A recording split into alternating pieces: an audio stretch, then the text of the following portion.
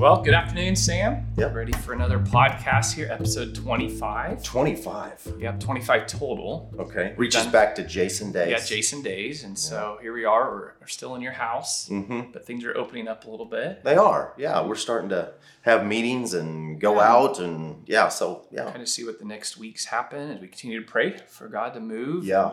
Yeah, so we're going to talk second conversation here. We're going to do 2 podcasts today. Back to back, and so on the kingdom of God. And so again, just give us a basic definition when we say the kingdom of God, what you're saying. Kingdom of God, huge subject in the New Right. Testament. I think I said it 162 times in the Gospels, and it's the predominant theme of Jesus. We like to say the kingdom of God is we get it from the Greek word basileia, which is it's the dynamic rule of God, or it's the rule of God. Okay, so the right to rule, actually. And so we say that, and we're stealing that from George Eldon Ladd, who we love as a theologian, who set that pace back in the 50s or 60s, wrote some books about that. And but to delineate between thinking that it's a place, heaven, or that it's a people, the church. And I think we said that last time. It produces a people, it produces a place, it operates in those ways, but it's the purest sense of the kingdom of God, we believe, is that, the dynamic rule of God being manifest. So when Jesus shows up, or actually let's go back to John the Baptist in Matthew 3:2, he'll say these words. It's one of his first words, the gospel, repent, for the gospel, the kingdom is at hand. And so that's how Matthew will write it. I think Mark will say gospel, kingdom of God. And he says the gospel, the kingdom of heaven. Matthew does to the Jewish people. And so it's like this announcement of gospel good news. And the good news is that the dynamic rule of God is breaking into the age that they're in. And they all knew that would have been a trigger that it's a messianic beginning. So Jesus shows up, reads the scroll. In Luke 4, we have him in the synagogue up in Nazareth, and he reads Isaiah 61. It's this dramatic moment, rolls back up. In this day, it's fulfilled. But Matthew 4:17 will say when he goes to begin to preach, he'll preach the same message. Repent, for the gospel of the kingdom of heaven is at hand, or is near you, is another way they would translate that. So what it seems like they're saying is that, or what Jesus is saying, is that the kingdom, God's rule from the heavenly realms, is beginning to manifest in the earth realm, which is a collision of, if you will, all the prophetic words that have been and promises, covenant promises to Israel specifically, are beginning to be fulfilled in the person of the king. Yeah, and so really, again, the goal was always that heaven and earth would collide, correct? That's right, to be unified. To be unified. So Ephesians 1, Yes. 9, 10, this is the mystery made known, and that all things will be united under one head, things in heaven and earth in Christ. Yeah, so let's go back, and we're going to talk a little bit about the Old Testament, just to understand this storyline. We did that a little bit. But we don't have to revisit too much. But again, Eden was heaven and earth, this place. But then because of the sin, they lost access to the presence of God. And Eden seems to be that. It's the Garden of Delight, Eden's delight. So, but it does seem like it's a heavenly place. God's walking in the cool of the day. It's out from the heavenly realm, but it's where heaven and earth are kind of together, it seems. And then you take that, Adam and Eve, and with their commission, fill the earth, spread it, release the dominion. And we know there's stuff out there not under his dominion yet, with snakes that are filled with demons. And so then we get all the way through the story of Genesis. You know, he talks to Abraham, calls his people, has this blessing, calls the people to a land, specific people, all nations. Then we listen to this story, get to end of Genesis. Now they're in Egypt. But what happens is he brings his people out. That's right. And now from this people, he wants to take them back in the land and kind of we want to see the reign of God come through a people. That's correct? Right. Them operating in a land. You said that. The promise to Abraham is so key, where he pulls out after the flood, out of one line, gets Abram out and promises him, you're going to go to the land. Leave your father's land, go to a land. There's a piece of real estate, Canaan land. It's occupied. And I'm going to make you a great nation, and by the power of my blessing. And I'll make you a blessing to all nations. Your seed will be a blessing to all nations. And we mentioned that last time. Galatians is going to reveal that seed is Jesus. It really is Jesus. Not Isaac in its fullness. But it is the word nation. It's a people that are operating in the purest form of a theocracy, I think is the best way to say, where God is king among them, and it's a tribal kind of thing, a bunch of families that had formed, which is 12 tribes at that time, are going to be, as it comes through Jacob and then his Israel, and there's the 12 sons. But it is this dynamic of a nation that's moving under Yahweh being their king. Right. It seems is the understanding. Yeah, and then from this people, they were to bless all nations, weren't they? Right. And so we get to Egypt, and then they're taken out. Right. And so he wants to take them to the land that Abraham had been in the first place. And so then we get to the mountain, there, and he basically covenants himself to them. Yes. Through these people. So they agree, they say yes. So then after 40 years, and that's a whole nother lesson. We preached a lot about that. So now they go into the land, and it turns bad pretty quick, doesn't it? But he doesn't give up on them. Right. But then we get to Samuel, one of your favorite books we've gone through. And so, talk about what this dimension of the transition really, as God became king, and then again to David and kind of what was going on there. So Joshua goes in, he's operating under God as king. Yes. Conquering, didn't do it all. 400 years of judges. Right. Up and down, up and down, up and down. They keep intermarrying and worshiping the other gods. Right. And then Eli's the end of that to Samuel. And what you're referring to, Samuel raises up, Hannah groans, prays, births him, dedicates him to the Lord. He grows up hearing the word of the Lord. Judgment comes on Eli and the sons who had not followed the Ark of the Covenant's lost to the Philistines. With power, the Ark of the Covenant comes back. And the Ark of the Covenant is kind of like the throne of God, if you will. It's like his moving throne, his presence. He's obviously omnipresent, but his presence, he devastates the Philistines with no army there. He's breaking down Dagon the god, rats and tumors, or break it, and Philistines like, send it back. And so you see it go back. Samuel's operating as a prophet. And there's a period of time there where Samuel's going to Shiloh, hearing the word of the Lord, moving on a circuit from town to town, and he's delivering the word of the Lord, and it is a purely functioning theocracy, not some weird manipulated family-driven deal. Right. It's really Yahweh among his people. And so when they need victory, Samuel would pray, and thunder would come, and would disturb the Philistines. You've got the power. Samuel's bridging. He's on earth with enemies resisting God's people, but he's calling on the heavenly resources in Yahweh to come and battle for them. And so they're functioning in a pure way for a while. Yeah, and they are, but then quickly we see them disobey and they reject. But where did we see the kingdom function really, or the reign and rule through the temple, didn't it? Yes. In a sense, his reign and rule, his presence was kind of around. You want to talk a little bit? So we rewind that back to Moses, and that's great because he said he gets them out of Egypt, and then he's got them in the desert, and they're on the way and giving the 10 Commandments things. But he says in Exodus 25, take an offering of this, this, and this, and this, because I want you to build a tabernacle, because I want to dwell among them. Yeah. Which is a powerful dynamic. And so they're going to make the tabernacle that'll later manifest into the temple, that later Jesus will say, I'm that, tear it down. And so it progresses all the way through. And then we're the temple. That's, again, a whole nother teaching. It's awesome. But it becomes the dwelling place of God. And really the throne of God, the Ark of the Covenant's in the middle of it. And so there is a throne, Revelations 4, literally, where the creatures are going around. But the manifestation of that on earth is around the tabernacle and temple. Yeah. And so then, so it takes us through the end of, we get to Ezekiel. Yeah. We see the presence of God actually left the temple. Right. And so then, but here comes Jesus. Yes. And so talk a little bit, these 500 years, they return back to the land. So let me say, when the presence left, they get Babylon, they're overtaken. 70 years they're there.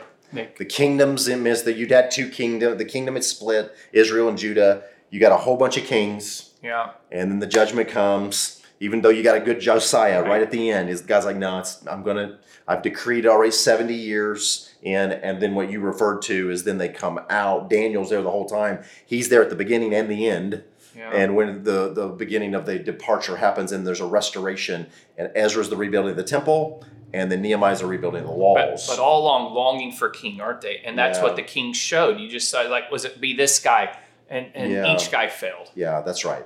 And no one was the fulfillment of a prophecy we talked about last time in, was it Second Samuel 7, right? Yeah. And it was like, that where the Lord had said that, or is it Nathan had prophesied to David that there will be a son upon the throne, but it'll have an eternal kingdom, and nobody fulfilled that. They all fell. Yeah, I'd love to hear a little that I'm curious, and I talked to Nasser a little bit, but the expectation, there has been a lot when Jesus was coming. They really were longing because there had been several hundred years, again, of no prophetic word. Right. And it just seemed like, and so then, we mentioned John the Baptist at the beginning. Yeah. And here suddenly Jesus was declaring the kingdom. But why was it so hard for them to understand Jesus? There was it was misunderstood often. It was. But you bring up such a great point. I think people don't understand. They weren't just like a generational a family and people group that had a religion they just practiced all the time. I mean, they did. There was a sacrificial system. There was the law.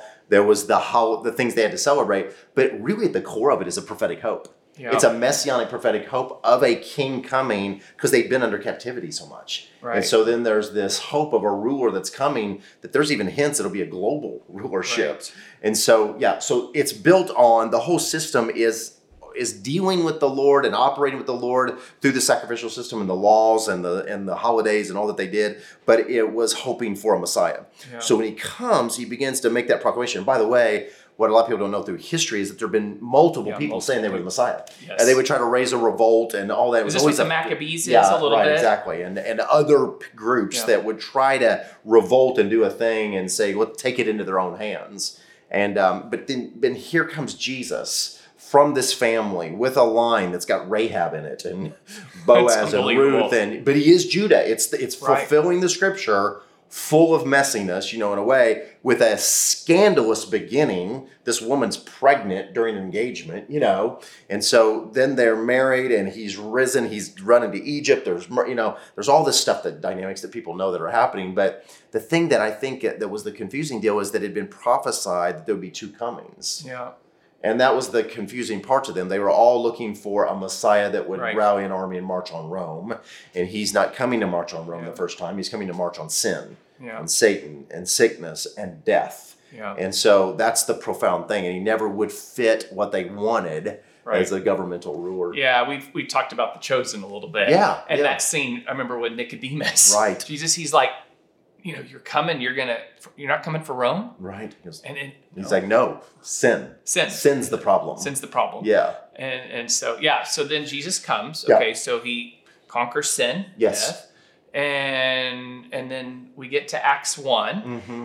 And even then, the disciples are still, it seems like, waiting. Will you at this time reestablish the kingdom to Israel? They're saying it again. They've been with him 3.5 years. And they're waiting because there he is resurrected. I mean, can you imagine? You've been pretty impressed. Time. Yeah, this guy's healed the whole towns and cast out demons and raised the dead. You're like, that's the guy to take over everything. And then he not only does that, then he goes to massive defeat, death, raises from the dead. His greatest miracle yet. His greatest miracle yet was that resurrection of his own body. They're like, is it now? He's like, no, I'm going away. I'm going away for a while, and I'm going to send the Holy Spirit. And so they're still hoping at that time and do it. I think the coming of Pentecost took them to a new level in their understanding, the apostles, of, this is about this first coming and the king making peace with the earth, but he is coming again. Yeah. Now, I think they all hope for it in their generation. Right. And that's the eschatological hope, the last time's hope we're doing. But the kingdom, I think that's so important for us to show, is that the kingdom is working in this age right now in a progressive way, and it can be rejected. There's got to be a voluntary surrender to it. Yeah. And there's coming a day, the second coming, where there's an involuntary, every knee will bow and every tongue will confess. Yeah. And so the kingdom is working, and it's not an institution. It's not a meeting. It's not a people. It's not a place. It really is the dynamic power of the rule of God operating from the blood-bought covenant right of a man now to rule over everything. Yeah. He can say, and we've said this before, when he said, all authority in heaven and earth has been given to me, I personally don't believe he could say that before the death and resurrection. Right. He literally had to defeat the last enemy to be defeated in his own body. Yeah. And he comes forth in a new body, and now he's got the full rights of the Son of Man, one like the Son of Man of Daniel 7, 13, 14, 15, that here he is, and he has defeated everything. So he's got all the rights, but he's going to go away for a period of time, as his parables had said, and let us exercise that authority for a progressive move of the kingdom of God in this age. Okay, so let's talk about the last few minutes here. Then how do, as a believer, I want to live in the kingdom. What are the things that I can now to demonstrate the kingdom? How do we see the kingdom manifest for us? I'd love to hear just a few minutes there. Well, and you throw in on this too, because I know you guys are going to teach Kingdom Equip, and you got some feelings about this, but we've got to look first at the model of Jesus, don't we? When he's proclaiming and demonstrating the kingdom. That could sum up his whole ministry. And that kingdom is a proclamation. It's his teachings, his parables, his prophecies of what's going to happen. His demonstration is, I'm going to show you what heaven looks like. Heaven's going to heal the sick. No more sickness. There's no more enemy. I'm going to cast out demons. I'm going to raise the dead. No more death. And I'm going to feed the poor. There'll be no more hunger and scarcity. I'm going to love instead of hating my enemy. Love will rule the earth one day. And so there's the demonstration, the forgiveness of sins, all those demonstrations that are happening in the kingdom. So I look at that, and then I go to the book of Acts, and I'm going, oh, they're doing the same thing. Yeah, I'm like, they're doing the same thing. Then I look through church history, and there's been ebbs and flows, if you will, but it's still the same thing. There's an invitation, but the kingdom is still breaking through into the natural realm, breaking all these deals, but it's not in fullness. Right. That's the confusing thing, is like, okay, a healing and somebody dies of a sickness. Right. You know what I mean? In a weird accident, and then they were rescued oddly. It's just like, what? It's confusing for people, but there is this tumultuous kingdom conflict going on.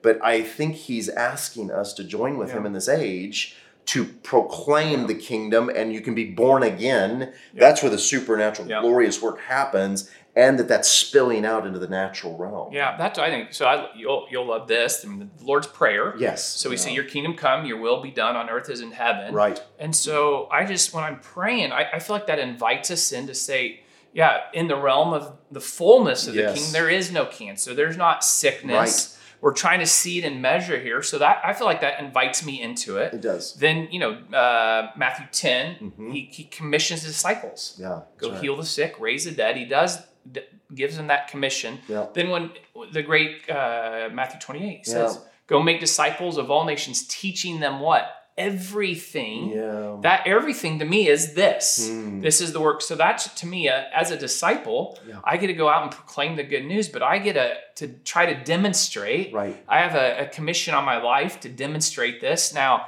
we're frail, and sometimes I get nervous to pray for the sick, but I think we're invited in to see the reign and rule. And so, when I'm praying for people, we just ask the kingdom to come. Yes. Your will be done. And it's as it is in heaven. And just pray in faith. Should be what drives us. And knowing, though, we're not going to get the fullness of heaven until later, so we're not going to get discouraged when we whatever, but I don't know, I just think it's a weird thing when this issue gets thrown into a charismatic or not charismatic. I'm like, it's not that. No. It's Jesus. So I look at Jesus, and I want to see what Jesus did, and I'm not trying to make up super Christians and just normal whatever. So I wish it wouldn't have fear around it. I also wish it wouldn't have an overbloated misunderstanding, not overbloated faith, that's a terrible way to say it, but not understanding the age we're in, that fullness is coming. Right. It's coming one day. We're wasting away outwardly, but being renewed inwardly. I don't know what all that means and what those dynamics are, but I wish that we weren't so concerned about it. I love that, again, Psalms 131. I don't concern myself with things too lofty for me. Right. All we want to do is just simply look at my King. What did he do? How did he operate? I'm gonna move like that, be led by that, and then we'll leave it with the chips fall where they may until we get to the end of the age, which is a dynamic thing. And so we'll talk about this in another time, but I think there's the thing of there's the past kingdom, Israel and promises. There's the manifest coming of the kingdom in fulfillment in Jesus' age and what we're doing right now. And then there's the consummation of the kingdom. Right. And so there is going to be a massive fulfillment of prophetic promises from the Old and New Testament, and the king breaking in, and there's obviously some unique things that are going to happen in that last day. So this is all going to end with a kingdom. The kingdom is going to become a large mountain that consumes everything. Yeah. And Jesus is going to get full glory. We're going to love. You know what I mean? There's going to be righteousness. There's going to be new bodies. It's just a powerful thing. No more enemy. This is, I like to say that. I think we say that over and over. This is not normal. Right. So the normal's breaking in. Right. It's breaking in the midst of the abnormal. And so we're in the middle of that, praying, preaching, obeying, and bringing the kingdom of God and living in the kingdom of God. Yeah, I was thinking, I'll close with this, but I love But you've come to Mount Zion, to the city of the living God, the heavenly Jerusalem. You've come to thousands upon thousands of angels in the joyful assembly, to the church of the firstborn, whose names are written in heaven.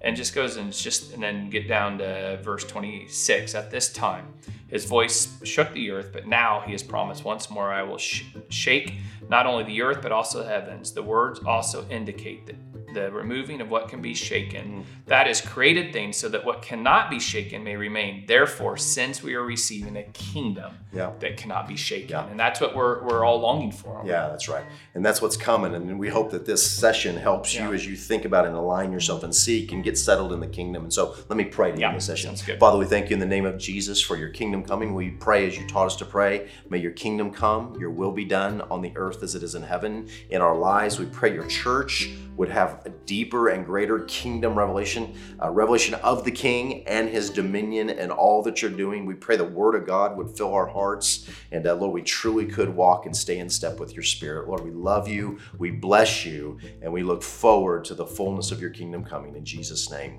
amen. Amen.